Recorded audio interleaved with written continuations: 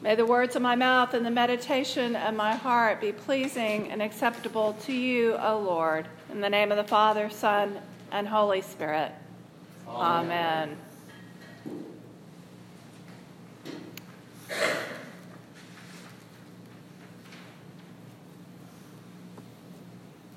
Now, many of us as children recall being the brunt of name calling.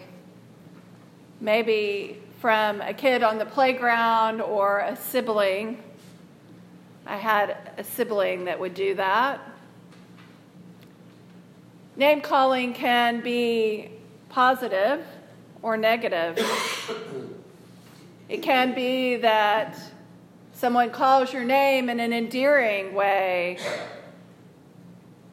maybe even gives you a nickname like Jesus does with Peter just after today's gospel, calling him the Rock. Or it can be demeaning, meant to separate you. One builds up and draws us closer to God and God's image within us. The other misses the reality altogether that we are made, all of us, in the image of God. It misses the point that we are all in need of a Savior, for in Him we are all. Without Him, we are all just unredeemed sinners. The astonishing thing about God in our lessons today is that He calls each of us, yes, God, the creator of all the universe, calls each of us by name, knew us as we were being knitted in our mother's womb. He knows us as He talks about knowing Nathaniel, and He knows our heart, the good, the bad, and the ugly. And the astonishing thing is that He loves us, not because of who we are, but because of who He is. And He invites us to follow Him. So I've been pondering, what in the world does it mean? What does it look like to follow Him? Yes, to follow Jesus, God incarnate, in a day and an age where our very own president has stooped to name-calling and racism. It's been a rough week. Disappointing doesn't even cover it. But I think it is an opportunity to look at our own name-calling, either intentional or unintentional, as it may be, and to repent. I cannot change the actions of President Trump, and I join the Council of Churches in condemning his racist words this week about Haitians and Africans. I do not abide with that, and I clearly say that is not the way of a Christ follower. It is not language demonstrating the love for all people that Christ calls us all to.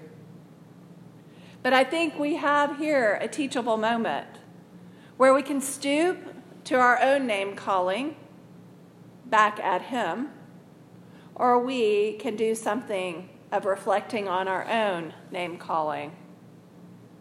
For part of the issue is our denying that racism exists, or that name-calling is something that is only out there, that others have done. But it is part of our human way. And somewhere along the way, some caring parent or teacher taught you it's not the right way. When I was a kid, I was caught out calling cuss words down the street, and I didn't know they were cuss words. They just sounded interesting, and I heard somebody else say them. That was a child's innocent mistake. That can be the case for some. So it's on all of us to be reflective and to correct our own behavior and those whom we have authority over. It might even be to write a letter to the president, I don't know. But I urge you to be self-reflective as well as being whatever your response is to his action. God brought that point home to me this week as I had a friend from Jamaica share with me that in fact, she thought was being racist in response to her when I first met her. We're part of an online group, and I was shocked and sad and actually horrified because I had been very intentional as an adult in working against racism in myself and in the world around me. I've been intentional about making friends with people who are different than me to learn who they are. It was a moment that called for courage and vulnerability and curiosity. I could have very easily just said, I don't know what you're talking about. But instead, I decided to be open and try to learn something from this. So I said that my intention was not to be so, and asked what it was that I had done or said or not said that had her feel this way. She explained that when I first met her in our group, that I avoided her, that I did not speak directly to her comments that she made. In essence, she was telling me that I ignored her. And in truth, I don't recall. I don't know what I did or didn't do, but I know now, because of her pointing it out, the importance of speaking directly to each person in a group, to calling them by name, to say, you're important enough that I can say your name to you. This was a teachable moment for me that I would have missed if I had gone into deflecting or being guarded. And it's one that I hope will lead me to change behavior. The gospel, at its very heart, is all about inclusion. In my own ignorance, I was being exclusive. Some of what we do is knowing and some is unknown. And that's why we are come together in community to grow into being more like Christ. For we cannot know what we do not know. It sometimes takes someone pointing out to us. For example, I've been preaching from down there. It was just recently that someone said, we can't hear you. Well, heavens to Betsy, tell me. So here I am. I hope you can hear me a little better. Heads are bobbing. I work all week for a sermon. If you can't hear me, I want you to be able to hear it. So tell me. We need to be more approachable with one another and telling each other what it is that helps us or doesn't help us. We see God call Samuel over and over in our Old Testament reading, and how it took Eli to explain to him the ways of God, that it was God calling him, not Eli. It was Eli who had to even tell him how to respond back to God, for he said, go back and lay down again, and when God calls you, tell him, speak, Lord, for your servant is listening. Are we listening to God? Are we listening for that still small voice? Samuel had not known God, so he did not recognize his voice. It was Eli, the elder, who helped him to discern God's voice. God spoke, and Samuel listened.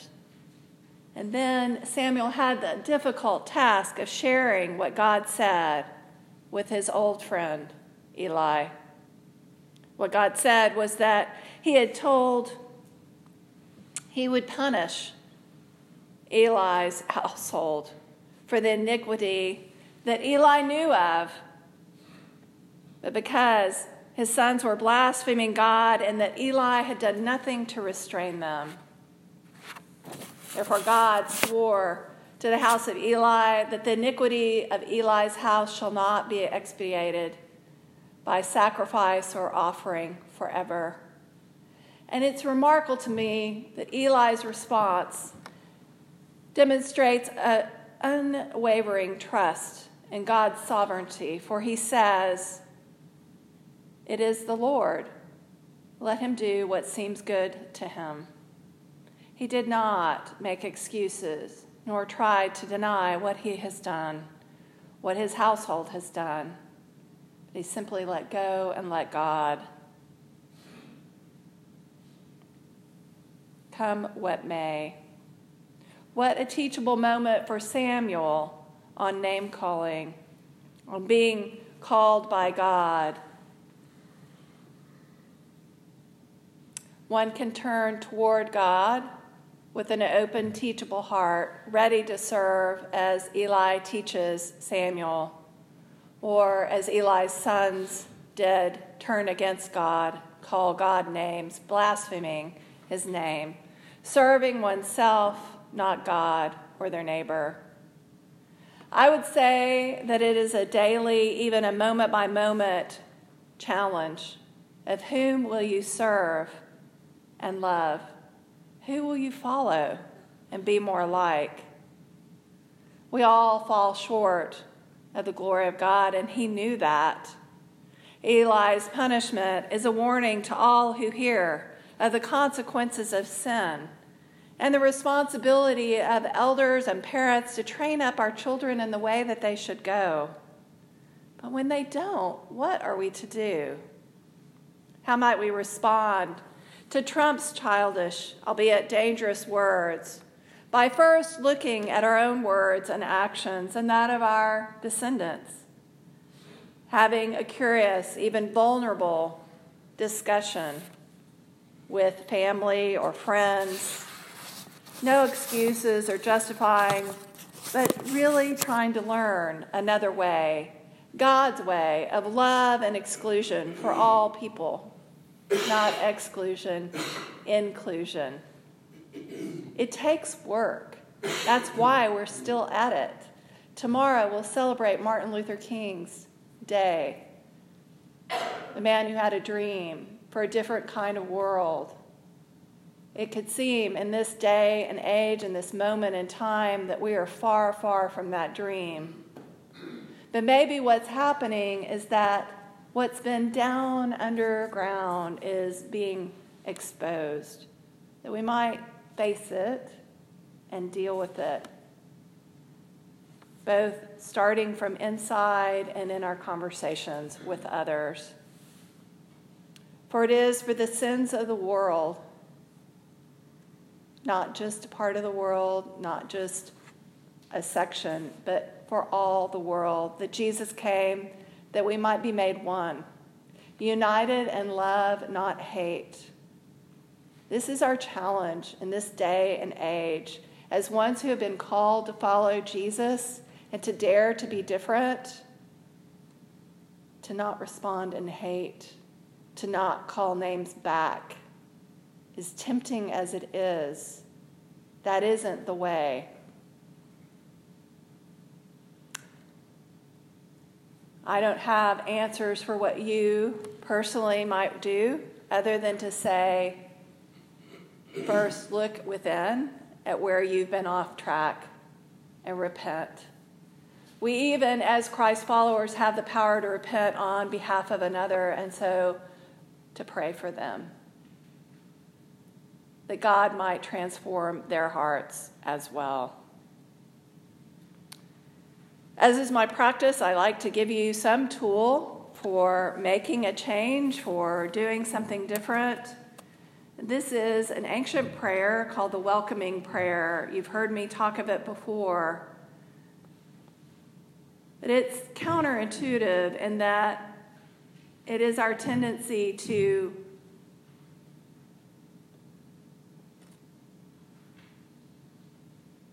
flinch at negative emotions, to flinch at negative situations. And this is calling us to notice and accept. Not to condone, but to just simply notice and accept so that God might enter in and make a change. So here is this welcome prayer. There are cards at the back. I would invite you to consider taking one and reading it daily. See if it helps you to make a shift in letting God's presence and action within open your heart more fully to love, not hate. Welcome, welcome, welcome. I welcome everything that comes to me today because I know it's for my healing. I welcome all thoughts, feelings, emotions, persons, situations, and conditions.